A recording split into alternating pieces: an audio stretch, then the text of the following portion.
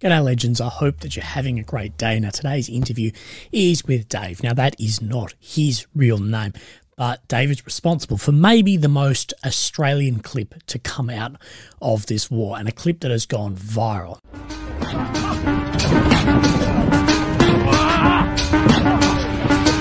We're good, boys! Let's fucking kill these guys! Again, I'd like to thank you guys for being here and supporting the podcast. This is also available on Spotify under the same name as here, if that's the way you'd like to listen. But I'd like to thank Dave very much for coming on and sharing his story with me. Enjoy. G'day. Hey, mate, how are you? Not too bad, mate. Yourself? Oh, I'm pretty well. This came up absolutely last minute, but I'm stoked to do it, man. Yeah, no, sorry. I'm hoping it's not fucking with any of your schedules or anything like that. No, mate. To be honest, you've actually really helped me out because you've sort of cleared my schedule tomorrow. If I can record, film this all tonight, and then tomorrow I can just edit and get half the day off. Well, there you go. You're welcome. Fucking hell. How are you, man? You doing well? Yeah, I'm doing all right. Fucking just taking it one day at a time, really. That's all I can do, I suppose. Awesome, man. Now, I've started recording, but we can just go from here if you like. Yeah, it sounds good. Yeah, so look, we're going to hide your identity, and we're just going to go as the most stock standard name ever as Dave. Doesn't sound that as proficient as yourself is. Nah, Dave's fine by me. Well, you and I have actually been in touch from well before this war. When I looked back through our conversation on social media, it was actually you were following me from like when I was doing like chemotherapy like years ago. Oh yeah, man. Like you're not exactly unknown within the military, that's for sure. That might not be a good thing. I don't fly under the radar, but like, yeah. So I was like, oh fucking hell, like it's a small world, man. Yeah, bloody oath. I was ex-military anyway, so like always had mates with you and whatnot, and I was just sort of following your journey, man. I'm just glad you're still with us, mate. Mate, I'm fucking glad I'm here too. Otherwise I wouldn't be talking shit with yourself. So when did your military journey, like pre-Ukraine, when did that start? And can you tell us about some of your experience there? So I enlisted in 2015 into the army, and I spent about 7 years in the infantry, in the army as a whole, in the infantry. I was over in 3RR as well, all up until last year where I discharged. Awesome. And did you discharge specifically to go to Ukraine?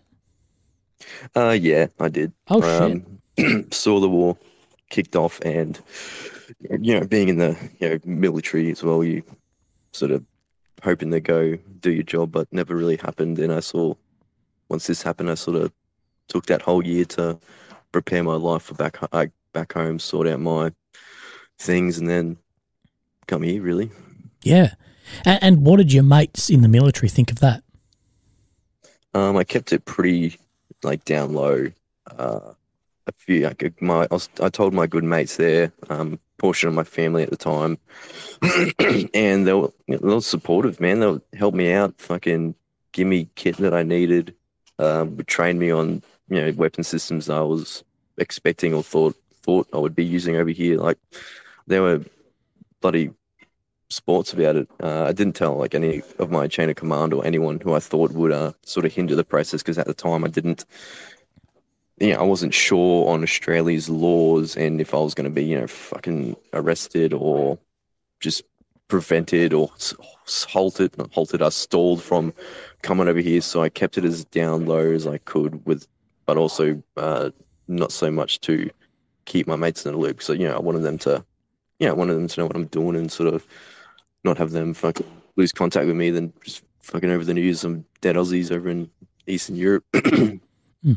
Oh, mate, that's like everything, isn't it? Keep your chain of command out of the loop and keep you and the boys in it. Yeah, fucking know. That's what it's all about. It's drinking beers or going to Ukraine. It's all the same deal, isn't it? Pardon? Sorry, the internet's sorry. quite shoddy. You might break out every now and then. No, you're right. I said if it's either drinking beers or going to Ukraine, chain of command out of the loop and the boys in it. Mate, there's one or the other. There's no in between. Oh, fucking A. Well, Aussie, mate, it's full tilt, full time, isn't it? Always. I haven't heard or said that for a while. So what was it about that over the last year that you saw when you were like, yeah, fuck this, I'm going to pull the pin on a career here and I'm going to go and help out? What was there any defining moments that got you? Like spending so long in the military, or so long for me at least. I was a full track for about three years by the time I discharged, and you just get sort of sick of the little things as well. It's the little things that add up in the military. We both know that sort of get to you eventually, and I was starting to as well before I made the decision. The war in Ukraine sort of just kicked me in the ass and gave me a actual solid path to go to. And I was sort of growing this disdain for the military and starting to hate it, like most people sort of do at the end of their contract or the end of their career. And I love the military, I love the infantry, and I didn't want to hate it.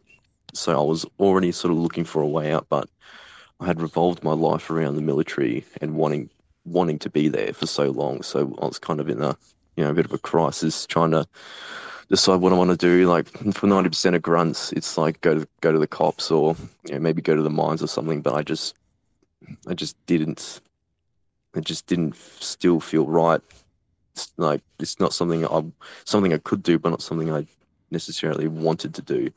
And and when the war kicked off, and then they were asking for volunteers, I just sort of had a bit of a think to myself and thought, yeah, this is what I want to do. I actually know now, without a shadow of a doubt, that I want to come here and do it. So I started the process, and I just came here. I initially was going to leave, go AWOL at the start, because I was like, oh shit, it's all happening. But I came to my senses and realized, hey, don't be a fucking idiot. I want to come back to Australia one day, not be arrested. So I sorted all my admin, made sure that I left on the sort of most appropriate note possible, and then I left and came here.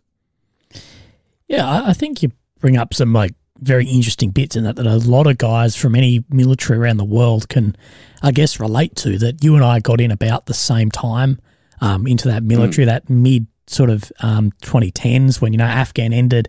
Well, the real combat tours ended in 12 or 14, and we sort of entered peacetime army. And you do that, you would have done 7 years, but those 3 years is a full track. And there's a full track, sorry for anyone listening, is a corporal. So you're in charge of 7 other soldiers and your own little section. And you're sort of like, it's like training for football, but just sitting on the bench, I guess, when the game comes around. Yeah, exactly right. But that's the period. I got out at maybe 6.5 or 7 years, whatever it was. And a lot of guys tend to get that sort of cold feet, I guess, at that time of like, hey, is this going to be my career, or what are my other choices? Like you and I as grunts, like, what the fuck do we do? Do we go work some shitty security job or mines? It's good money in the mines, but is it going to really tickle that sense? Do you go private contracting? There's not as much as there used to be. So I think you bring up a lot that people will really relate to, but I'm very glad you got out correctly, because that AWOL's not what you want to come home to. Yeah, no, definitely not. No, I didn't want to. Because I've got family back home, and I would love to see them again. And doing that from behind a glass wall in a prison through a phone or however it is, isn't the ideal way to do it, I believe. No. And well, it would have made the podcast a lot better. The title, like AWOL Soldier Fights in Ukraine, would be significantly better. So you've gone jack on myself, but sorry, mate, I had to do it. No, you're fucking right. So what was your have you been to Eastern Europe before? No. So I've been to I've done the old Did you just drag on a vape? Tours. Oh, pardon?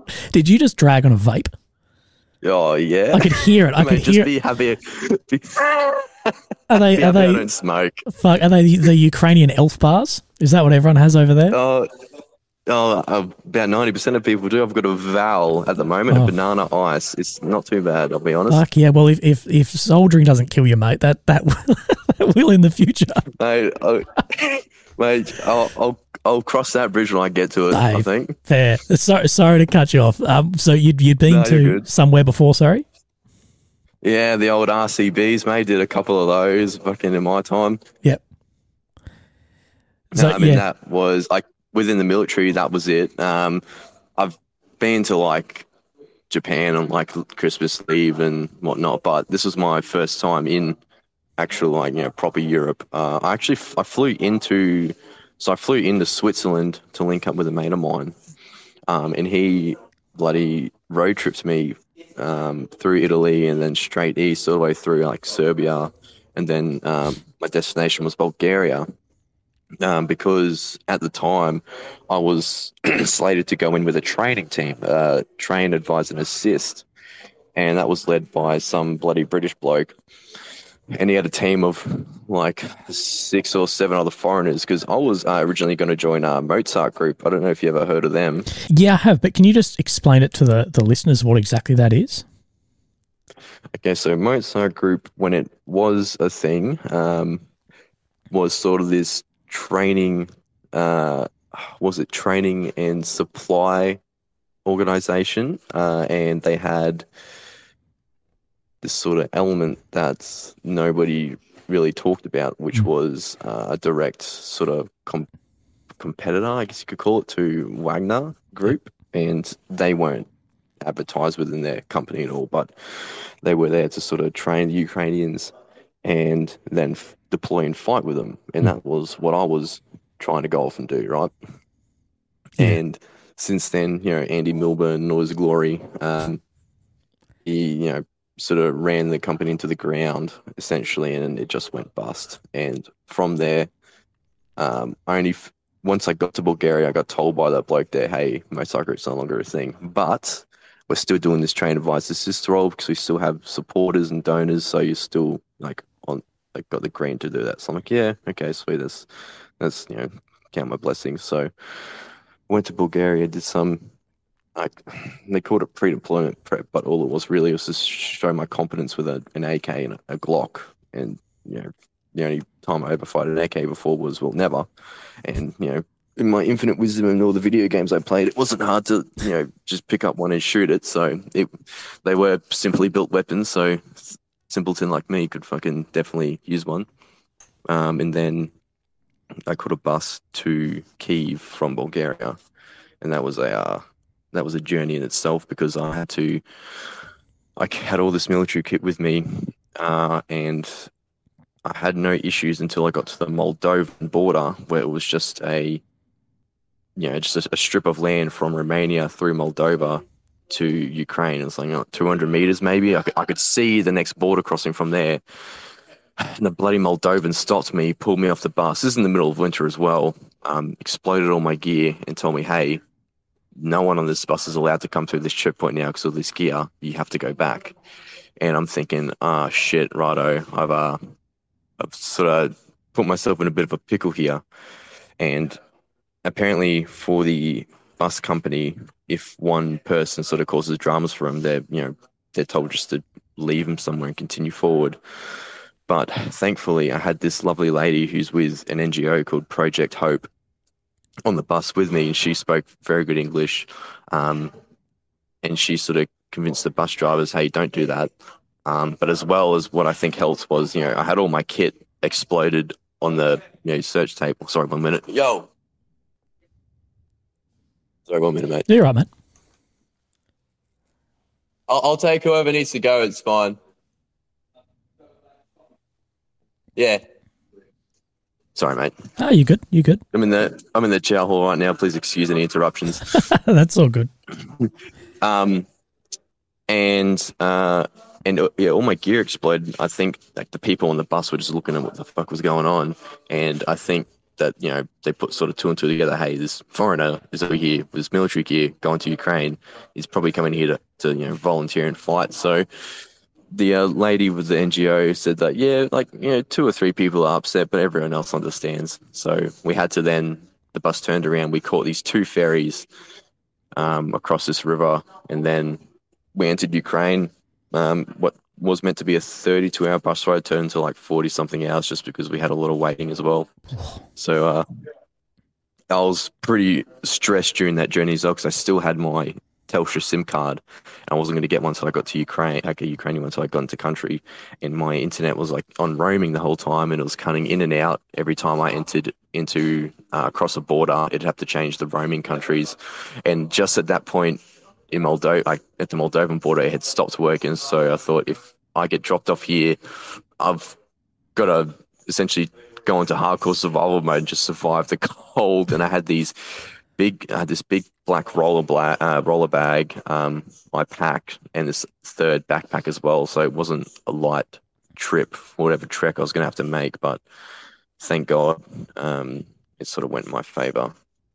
Fucking oath. Sorry, I got up in a bit of a tangent there. Sorry. No, mate. No, that's completely fine. Trust me, I'm the fucking king of tangents.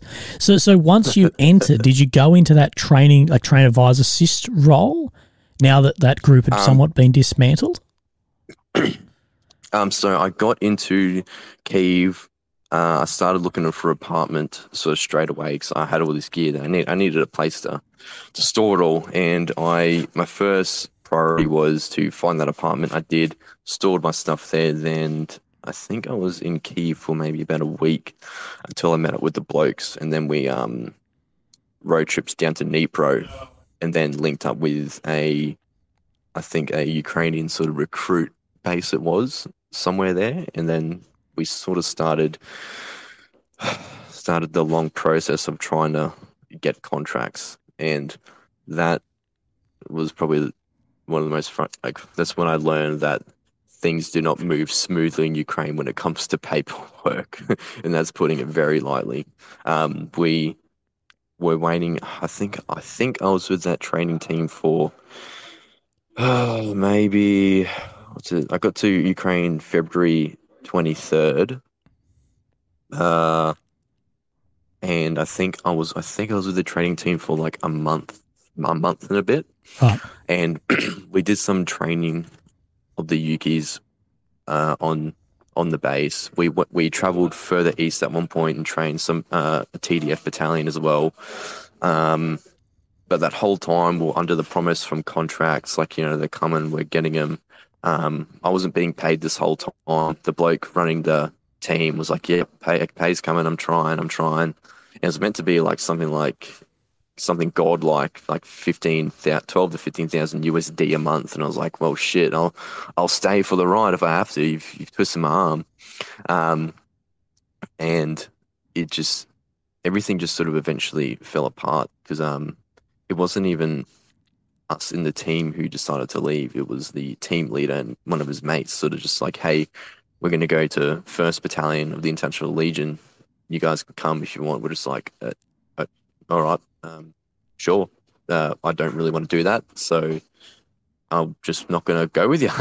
Because at the time, 1st Battalion of the Legion, like, they didn't do what I wanted to do. They just pretty much sat in trenches in OPs, taking artillery, and the team lead got this offer to go to some recon company, but we had an interview. I used interview loosely with the recon platoon commander at the time, and it was in a car park of some supermarket, and didn't really give the very good impressions, and we were just sort of met with lies and empty promises of, hey, you'll get this, blah blah blah, and we sort of, the rest of the group sort of saw past that and didn't really want to have a bar of it. So those of us who didn't go with the blokes that went to it, chilled in Dnipro in these houses that these Ukrainian volunteers helped us with. So we decided what to do, and eventually an offer for the 2nd Battalion of the International Legion came up. So that's when that was my next sort of approach, and I went there just with 2 of us. And then I spent a bit of time there, but like like my military, it was a lot of training, but not a lot of doing the job. And I was there for maybe I think 2 months, and then I left that, and then a big group of us left that, and then I'm now part of a Ukrainian unit under a company named Chosen Company, and that's where I am now. Right, and what's the difference with where you are now? Well, we're actually doing exactly what I want. We're an assault company attached to this Ukrainian unit, and we go out on ops, whether it's attacking trenches or attacking urban complexes or villages or whatnot. This is direct action stuff. Like, it's exactly to a T of what I wanted to do in the army when I was enlisted. So I'm actually doing what I came here to do, and it's the best shit I could ever fucking hope for. I'm with like boys that I love dearly, and couldn't imagine doing it with anyone else. So it's what I want, and that's what I care about. Fucking oath. And can you sort of run us through when you first were sort of, I guess, baptized by fire in that unit? Like, when did you first really get in the shit? And could you talk us through that? Oh, so it was I think I've been with these guys for just over a month now. My first op was providing, so it was, our ops for a while have been sort of quite mixed. I'm a team lead now, I guess, a SECO, and at the time, we would be switching. The teams would be quite small. We wouldn't involve the whole company in these like tasks, because it was too large of a footprint to add to those Ukrainian positions, and it was just really no sort of need. So every op we've done, I've been a part of so far. So that first one, it was a small team, 2 teams of about 5 each. And our task was to provide flank security for a Yuki assault on a Russian position. And in that one, we got infilled into the position, waited there overnight, and essentially provided the security for that assault for the Yukis. And I wasn't really necessarily shot at, but we took a lot of IDF as well in that time. And then once the assault was done, we would exfil and get taken back to our base. So that was my first combat experience, but it wasn't quite, fucking seeing anyone, shooting anyone. It was just sort of being there to make sure that the Russians, if they were going to, play silly buggers and try and hit them from the sides or something, we'd be there to stop that and kill them before they did. Yeah. And when was it where you first got in that, like a contact, shootout with the Russians? God, well, so to this date, I still have not seen a live Russian soldier. Right. It's true when they say, you rarely see the enemy. I thought it would be easier than that, but it's just not. They're concealed. The positions we hit, mostly Russians in defense, so they're already dug in, or have built up defenses in whatever buildings they're in. And you rarely see the actual people firing. You're always taking cover from IDF or, from the PKM down the road. So it's hard to put yourself in a sort of position where before maneuvering up close enough to actually see who you're firing at. So I've fired at plenty of things I've thought Russians would be and where they would go, and have provided suppressive fire and covering fire. But I still have not seen a live Russian. I've seen plenty of dead ones, but no living, breathing bloke so far. And when you say you've seen, plenty of dead guys, how do you feel towards the Russian soldiers? Like, is it when they're a living, breathing human that it's like, that's the enemy, whatever, and when you, walk past death, it's like, well, the threat has been neutralized, and I have some level of empathy for just a human. How do you feel about that as a warrior in, your situation? So it's hard to for me to feel this, hate towards the Russians like the Ukrainians do. Understandably, it's not my homeland being invaded. It's not my family being indiscriminately bombed, despite being, hundreds of kilometers from the front line, having nothing to do with the conflict. So it's hard for me to, hate these guys. And I sort of, you hear all the stories of like, and all these war crimes from the Russian soldiers, but it still hasn't, I guess, consumed me in a sense. Like, I'll happily see one, shoot one, given the opportunity when it comes. But how do I explain this? I have respect for them in the sense that, I'm a soldier and they're a soldier as well. And, they're just doing the exact same thing I am, whether it's on the, enemy, whether the bad guys or not. I just see it as a soldier's a soldier. Like, I don't, when I walk by a dead body, I honestly don't really think of anything except that they smell bad because the bodies have been there for quite a little bit of time. But I don't know. There's nothing for me to really think when I see these bodies because they're just blokes who's, I guess, tried to fight and died doing it, which is everywhere here. I guess I hope that answers your question. Sorry, it's hard to put into words, I suppose, but I guess it's just respect I have, despite all the bad things you hear. I'm still not inclined to commit any war crimes and execute prisoners. It's just not who I am, really. And I carried a lot of values over from the Australian Army over to here, which I'm personally proud of. I don't want to sort of lose myself in a way, I guess. Yeah, and I think that's when, like you said, I think people can lose themselves in that, and that's when you really start having some problems. Yeah. You speak, and I think you articulated that very well. Sort of warriors being warriors, and on the other side of, a war. And I've said to people that guys like you and I, if we were born somewhere in Russia and this was happening and we've had the propaganda fed to us and blah, blah, blah, whatever, guys like you and I, probably, particularly yourself, I'm not in the military anymore, but would probably be in the bloody little green man uniform as well. Like there's a lot of that. I was with a guy only on the weekend. I won't say his name on here, but you and I both know him. Who was like, man, if you and I were born in Afghan, we're the sort of guys that would also be in the Taliban. And I was like, fuck. When you think of it like that, you're like, oh shit, there is a level of like geography, if that makes sense. Like, of course, doing the wrong thing, and we've seen a lot of that, is personal choice. But yeah, it's hard to articulate that, I think. But I think you did really well, better than I. No, you did right. If I was born Russian, I would be in the Russian military without a shadow of a doubt. It's just the combat and the combat and doing this sort of thing is what I want. So it's obviously no disrespect to Ukrainians at all. I'm happy.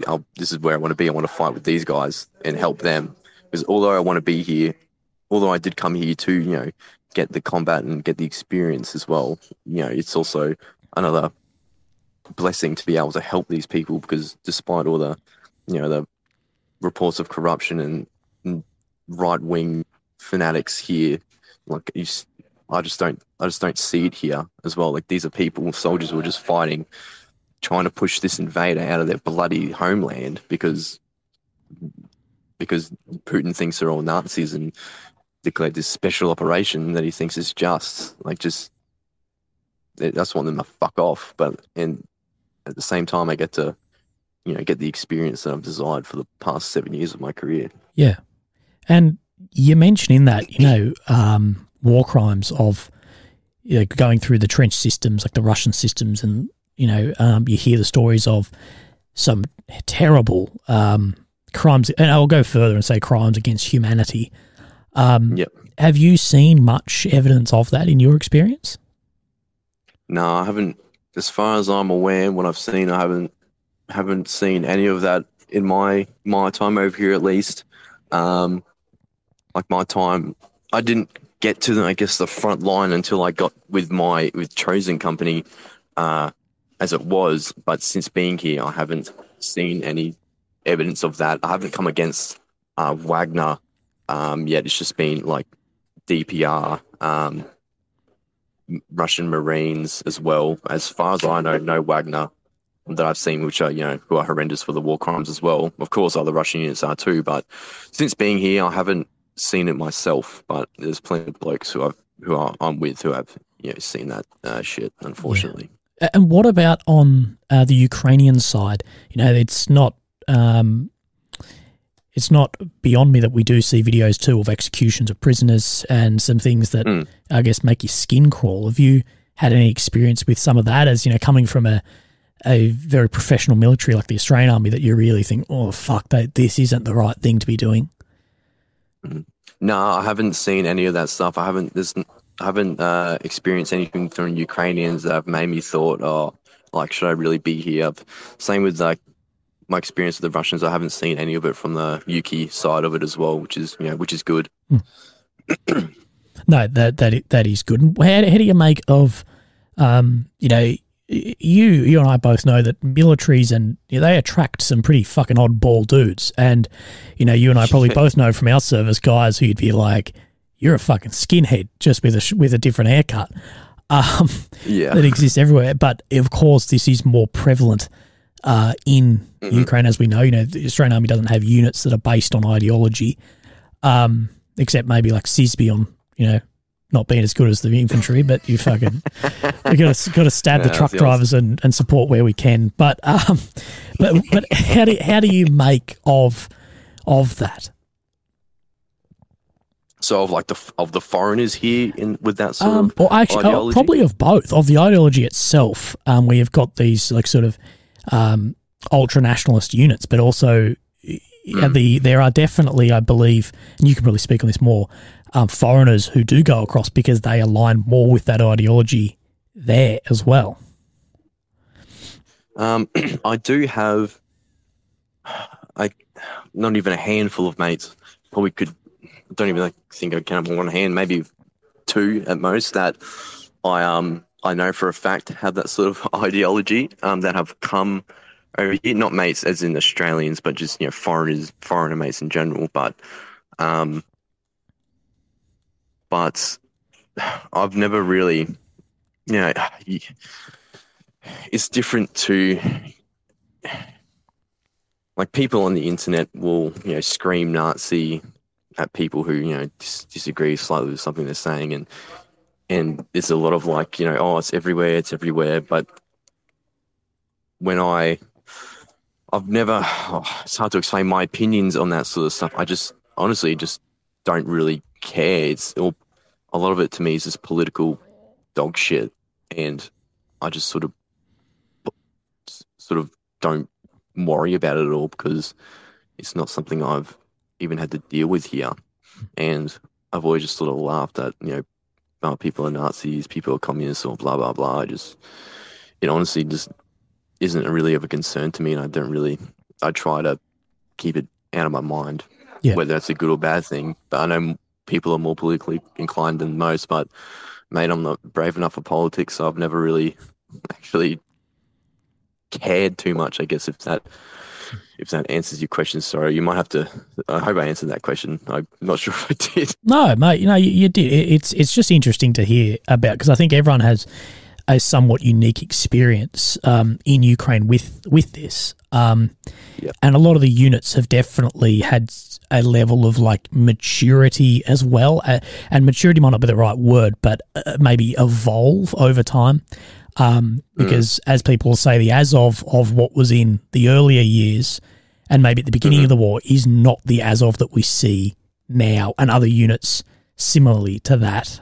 And, it's a big country. It's fucking 250,000 people fighting.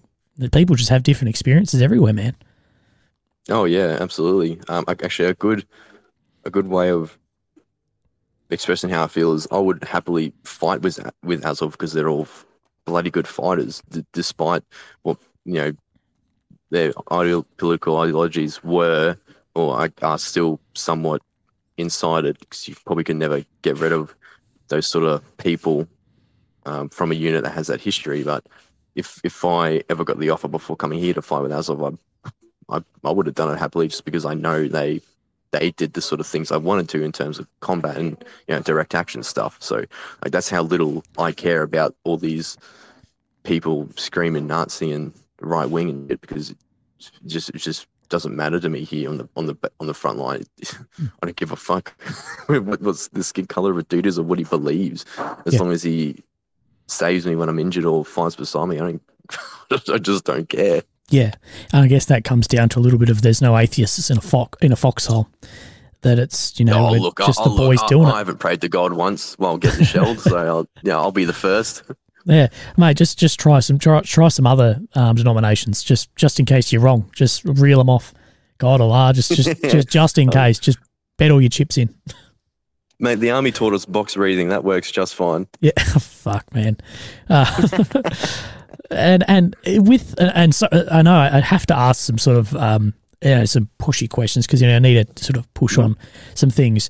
Yeah. In the Legion, you know, I have a lot of friends who have been in and out of the Legion, currently there and not, and you do hear some very mixed reports, and like we've spoken about some other stuff, it's very mixed on how it goes.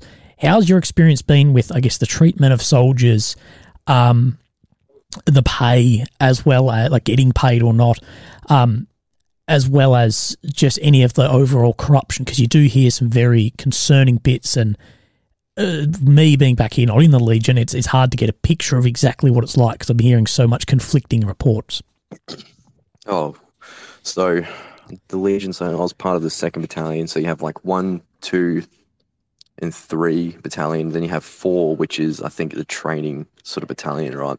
I was part of 2nd Battalion. A lot of the dudes I'm with were part of that as well. And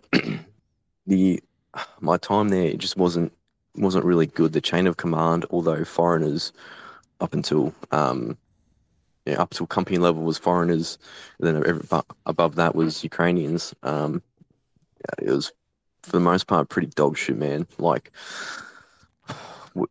I was surprised of how much of a correlation there was between the Australian Army and the Legion here in terms of political correctness, doing just dumb shit for the sake of doing dumb shit, pandering to the higher ups. It just reminded me too much of the Australian Army in that sense, and I just fucking, like a lot of us, we just sort of degraded into, I guess, madness and sort of Lord of the Flies, if you will. And getting clarification on things like pay. Pay is a fucking big one over here. I don't know what it is, but I think it's just paperwork in general. It would just be, we would get paid, but we would have to hassle people constantly for, like, you know, is this the right amount of pay? Like, what are our benefits? Like, what happens in injury? We did eventually get clarification, but that was after, you know, pushing and pushing and pushing to get this information told to us. The blokes in the 2nd Battalion that I were with are currently deployed, and they're having a issue with their chain of command as well in terms of stealing pay right now. So that's you know, I'm shocked, but I'm not really surprised at that as well. So the Legion has been a bit of a funny spot, I think, for a few months now, and every day it's looking less and less appealing. I think, especially for those who have been here and, you know, are in the know of it all. Looking from the outside in, of course, you see the International Legion on social media posting, and, you know, all the goodies, like, you know, every army does. They always post the good, not the bad. But there is an inherent, what do I call it? It's an inherent film of corruption in there that just shouldn't be, but it fucking is, unfortunately, and it really degrades morale more than anything, because you want to be able to trust your chain of command here, especially in an actual fucking war zone where you can go fight and may die or get injured, and doing it under, you know, a unit such as the 2nd Battalion isn't a place where I'd ever want to go back to. Yeah. Yeah, it seems like a common theme. People not getting paid, stealing pay. I hear a lot of horror stories about, guys winding up dead. Missions, people put on missions who might not want to participate, things like this. Of course, I can only confirm that to people's word, but it does seem like a common theme through some of those units. Yeah, it is. That sort of stuff is prevalent, but the one thing we sort of have to our advantage is that we can just leave whenever the fuck we want. Yep. We can just say, no, I'm not doing that. And, they kick us out of a unit. Cool. At least I'll fight to die another day somewhere. I'm happy to. And that's one thing I can say is probably a big factor for foreigners here is that, we can just cancel contract and leave or refuse to go on a mission if we deem appropriate. Really, that's probably the saving grace, I would say, for me and probably a lot of foreigners over here as well, because you're not going to go to prison or get arrested or something like that. At least it's recognized that, hey, we've come here to do this job, and although we complain like soldiers do, we still want to get there and do this shit. So if we're not being treated right, then we just won't fucking do it. Yeah, no, that's absolutely fair enough. It completely makes sense. Have you had much of a run-in? I know at least very early in this conflict, the most prevalent thing that I saw of bloody Westerners in Ukraine was me and those guys referred to them as the fictional characters, but these wannabe fucking warriors, these James Vasquez types that get around all the multicam, but have never run a mile in their life and have fucking no idea. Is there still a lot of that? Are these who the fuck is this guy just here to take some Instagram photos and flog off? Oh, mate, until this war's done, they're going to be here in droves. They will never leave. There'll always be people to, replace them. You cut off the head of one snake and 3 more pop up. It'll be here until this war's done and probably afterwards as well. You get these, fucking LARPers, I guess is the best word for it. It is. Roll around the main, even Lviv, in plate carriers and go to fucking pubs and tell these stories that either other people's stories or stories they've just made up, and just to get a buck. A lot of people over here, foreigners, unfortunately, to scam people just to gain money. It's everywhere, man. It's everywhere. Luckily, with my guys, or at least it's not here, but the amount of times I've heard, special forces sniper, ex-Navy SEAL, some fucking dumb crap like that. Just have a laugh every time you fucking hear it now. Yeah. No, I've had plenty of that, man. I've got up for an interview somewhere and this guy's been like, yeah, I was this, I was that. And I had one guy, I did a Freedom of Information Act through a friend from the States, and it came out this guy had done 3 weeks at basic in the Navy. And he was telling me he was in 2 and 4 SEAL teams, did all this shit.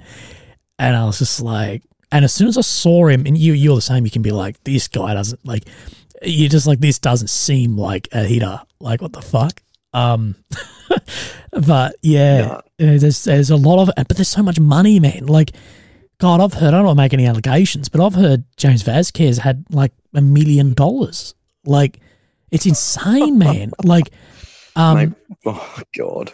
But it is if you were just a normal civvy, you don't know what you're looking for. You and I could look at an image and go, that guy, say James, first thing I notice, his magazines are in upside down. And you're just what the fuck is that?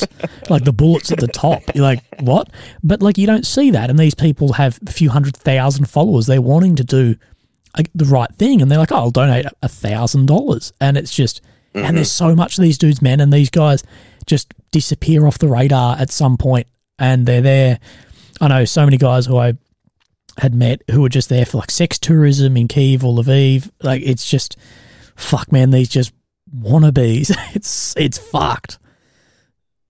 Yeah, it's unfortunately war sells, and once people realize you can make money off of it, they'll come in droves, and that's what they do. Just come here to make money and sort of, I guess, gain fame that way. Is pretty much what I've seen. It's all about the fame and the money. Well, war is the most lucrative business that exists for everyone. For guys in the defense industries, media, Like, well, this war saved mainstream media as Trump got kicked out of power. They got saved then by the Rona, and then as Rona ended, Putin saved the mainstream media.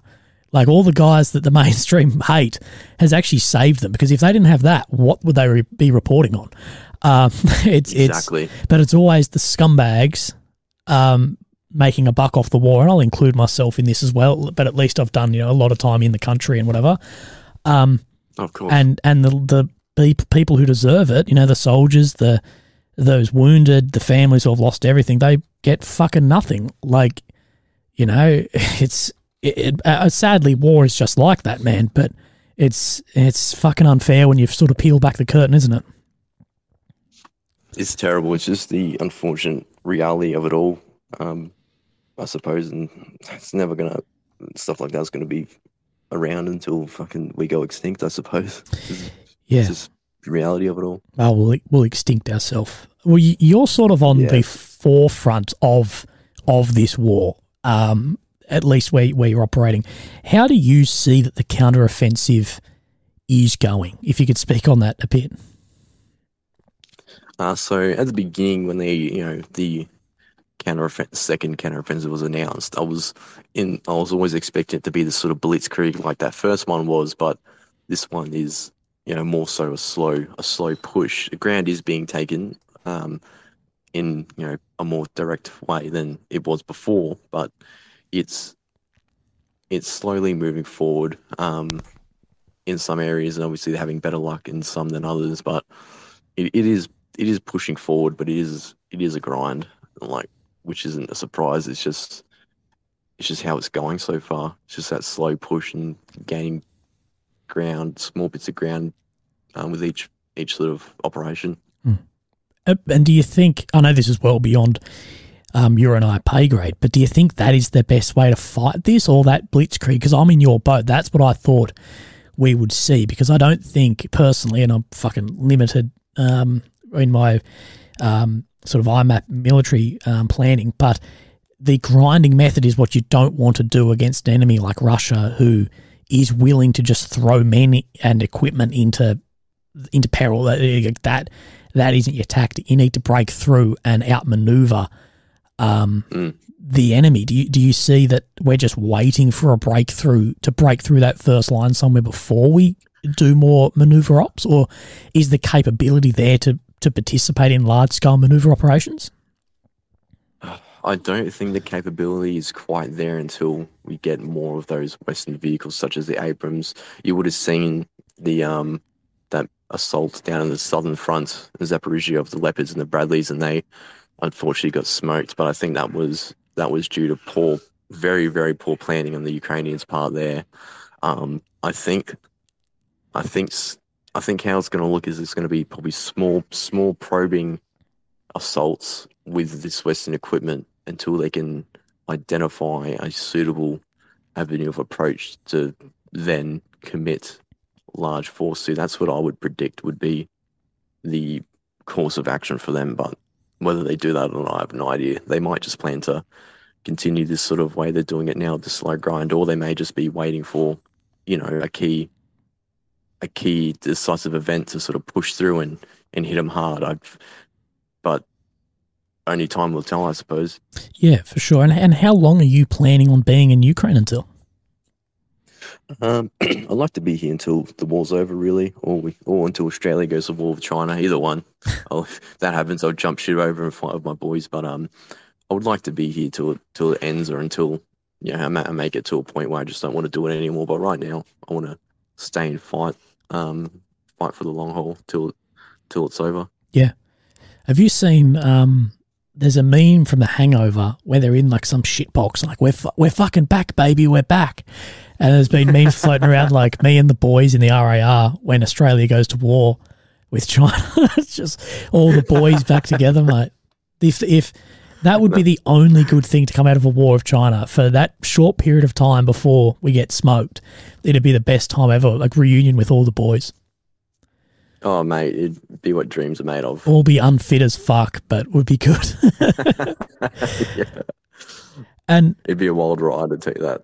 Oh, yeah, fucking absolutely. You yourself, in these sort of storm units going through defensive works, what do you make of the defensive build-up that you've seen? Like, as a SECO, as both of us who have done SIOS, which is a corporal's course in the military, we dig in on that course for fucking 2 weeks, whatever it is, and build up defensive positions. What do you make of the positions? Are they decent? Are they well made, or is it a bit here and there?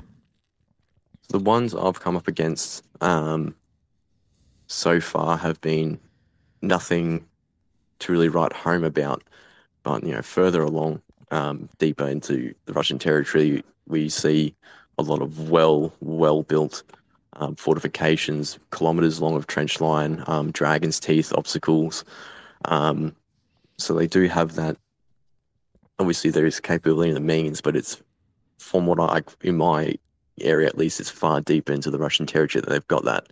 But the ones I've come up against really, are just positions that have been battered for, months and months and months, and they haven't had time to, the ability to bring up and, re-fortify and repair these spots. So if they were in good repair, then they've since then been hit with enough IDF to, not so much provide no protection, but to, degrade the quality of the positions. Yeah, to soften it up to, I guess, assault from there.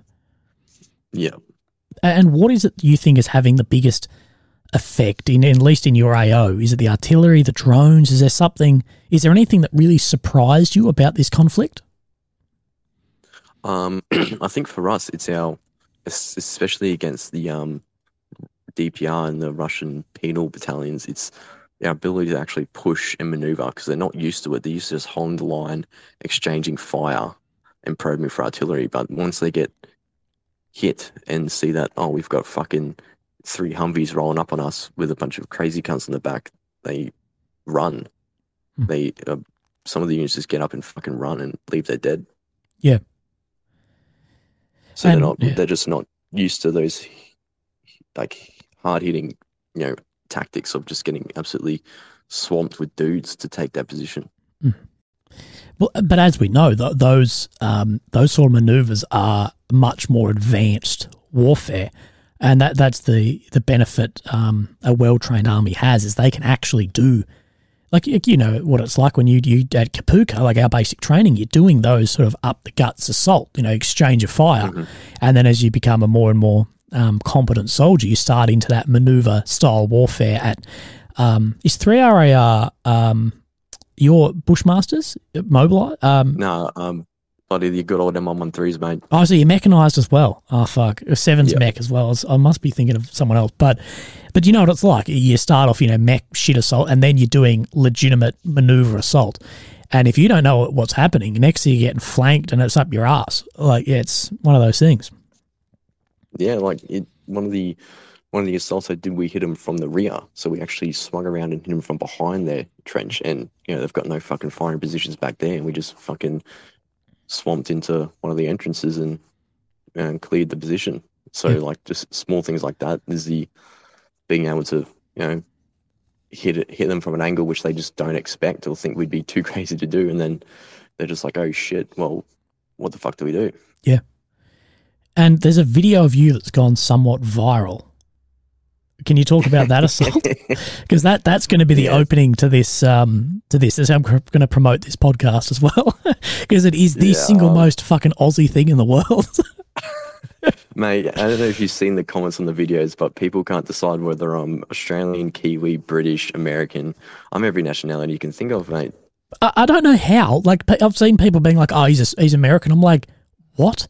If you say the C word to an American, they almost bloody drop dead, and it's the thickest Aussie accent in the world. I'm like, what the fuck are you guys on about? Yeah, I know. Trust me, it's been a good laugh to see it all and people arguing about it. It's good for my morale. It's brilliant. It's brilliant, mate.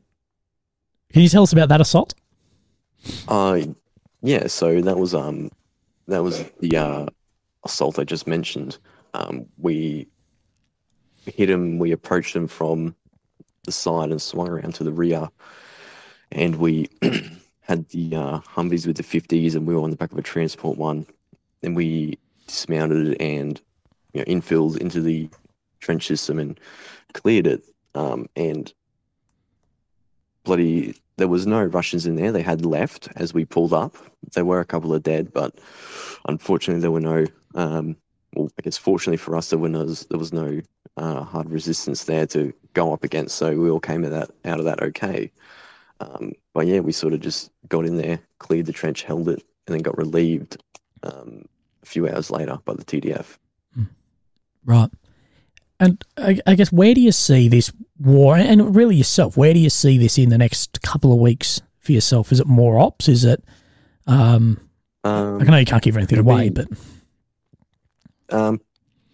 Yeah, it probably, it's usually like every, I probably can't give that information, but it'll just be more of that same stuff really in the future. This is how the tempo is quite, it's not stale, but like, we do enough. Yep. And how has the casualties been on the Ukrainian side? They do take quite, I guess, relatively heavy casualties at times, but it's just all from IDF. It's just people rarely get shot. It's just all bloody mortars and artillery and drones, even just seeing them drop bombs from like 30, 40 meters up in the air. It's just a lot of what the casualties are from, but it is every op will yield some casualties in one way or another. Yeah. And how's the medevac for that? So it's not to the, obviously we have the golden hour back in the Afghan days of, you're injured and you're pretty well guaranteed to get out of there within that hour.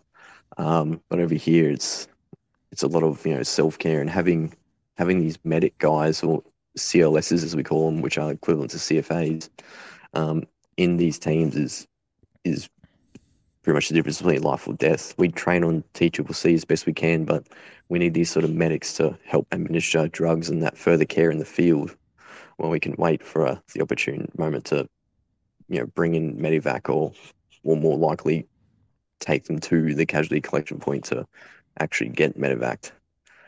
But it's, medevac here is, hit and miss, because it all depends on the enemy, whether they're taking artillery fire and if it's safe enough for them actually to get up to a relatively close position to get our blokes out. Yeah. Yeah. And I think that's something that a lot of people I speak to, I think, have this somewhat opinion. You can speak more to this than I, but is they sort of come expecting the same standard as a Western military. Like, this isn't the Australian or the British or the Yanks. This isn't that. Nor is this Afghan war. This is a legitimate, near-peer, conventional conflict in an Eastern European country with a lot of issues in it as well. You've joined this conflict. It didn't join you. Like, you can fuck off if you're not happy with it, but you can't expect rose petals on the fucking bed as you lie down every night. No, exactly. Like, it's one thing I did make sure I knew coming over here and, like, accepted, was that the, whole, Kazovac and, the chance of getting taken out if you're injured is, it's to such a lower extent to than, other professional militaries. But the Yukis, they've pretty much always come in clutch when it comes to us. They care about us and they want to help us survive. And we've been blessed with these bloody warriors over here who have put their lives on the line just to help, like, their mates and our mates get out of the danger zone so we can, live. Yeah. And that's what the big thing, what it comes down to, is just those people on the ground, the medical staff actually coming in and, helping out, is made the big difference. Oh, mate, yeah, for sure. And I know this is an insensitive question, but I have to put my journalist hat on, not a mate hat. Have you lost any mates while being there? Yeah, unfortunately, I have. I'm not going to say like who or at what time or where, but yeah, I have, and it sucks. It sucks. It really does, because you bond with these blokes and you fucking you want to see them all live, but it's just war, I suppose. Like it's just something you have to accept, and it won't ever get easier as it goes on. But you'll deal with it and deal with it differently each time. Yeah. And what is it that you think, you probably see Twitter and Telegram and even my own stuff, what is it that you think that the media, being both official media and social media, get wrong? What do we keep getting wrong about this war? Oh, geez, what would it be? I don't really even watch mainstream media, so I can't really speak too much on those vlogs and what they would bloody get wrong. I don't know, like the journalists on the ground, like yourself, you usually you get it right. You have a realistic approach to it, and you try and get the most unbiased sort of for the people back home to sort of see the reality of it all. And I don't know, I haven't seen too much of like blokes like you. I don't even think I've seen him really get it wrong. If I have, honestly, I'm sorry, it doesn't come to nothing's popping the head, but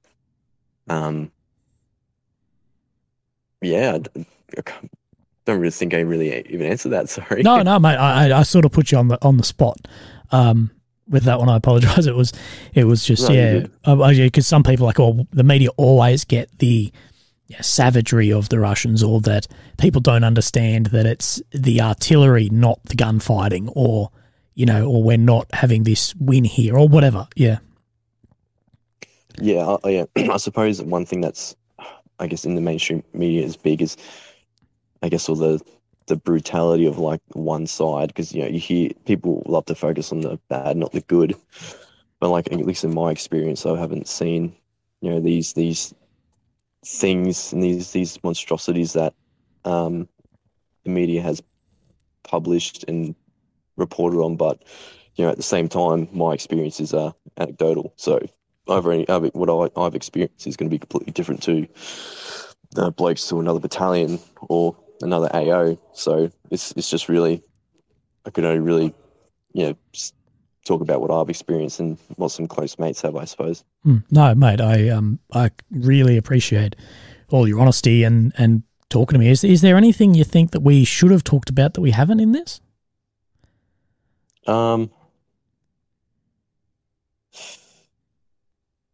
I guess a lot of, I don't know, I just like to put forward the bloody Anzac spirit that the Aussies bring over here with them when they come over to this bloody country.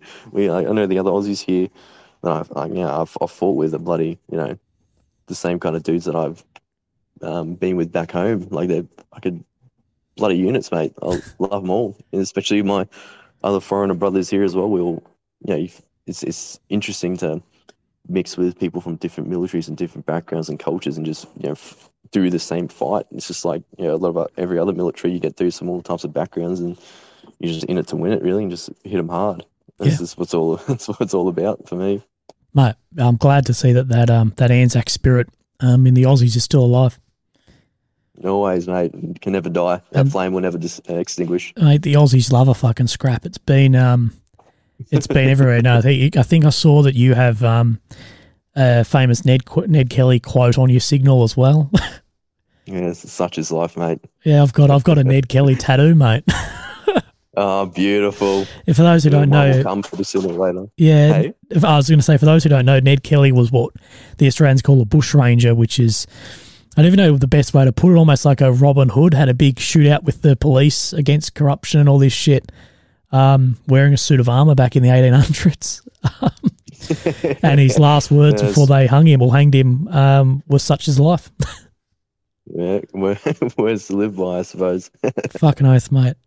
Well, look, fucking, what did I call you at the start? Dave? Yeah, mate. I was trying to come up with it then. Mate, look, I really appreciate your time reaching out to me. And from a personal note, mate, I really appreciate your support of me well before this war, when I was going through my own little war of the fucking tumour in my head. Yeah.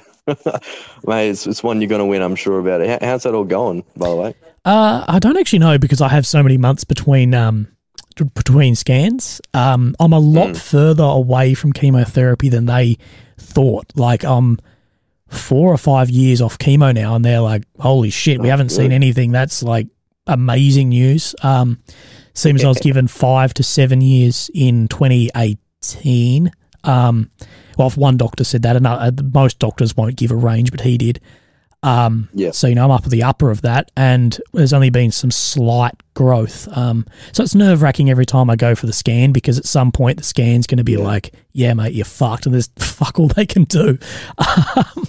But, mate, it's the Aussie boys, mate. It's, the best thing for me, and you've probably heard this before, but I was diagnosed on my 22nd birthday, and the 7RAR lads who were holding a surprise party for me changed it from happy birthday to Willie's death party. And I had dried tears on my face. I came from the oncology clinic, from the diagnosis, to walk into a surprise party for Willie's death party. And it was like ripping off a Band-Aid, bro. I don't suggest you do this for any of your mates who got diagnosed with any tumours or anything. But for me, man, and that Aussie sort of grunt fucking attitude, it was like, the boys don't give a fuck. Like, the boys are like, we don't care if you're Tumour Willie, Corporal Willie, we don't give a shit. You're just Willie, one of the boys. And that did so much for me, man. Yeah, dude, it's that morbid humour that honestly saves you.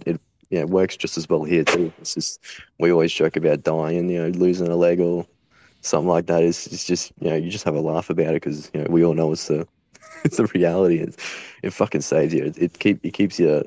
It honestly improves your mental state. Just having a laugh about fucking everything. Yeah. Oh, mate, it's the best thing you can do. And whether it's the boys in the trenches there speaking Ukrainian or Russian, or the boys back in the world wars, it would have been the exact same. Oh, absolutely, without a shadow of a doubt. Yeah. Well, mate, look after yourself. It'd be great to catch up and do another chat further down the line. It'd be fucking it'd be sick. Bloody oath, I'm always keen, as long as I make it that far. Hey, I'm sure one of us will fucking make it. As you still could outlive me. No, mate, keep looking after yourself, you, mate. No, fucking glad you you're too. well, dude.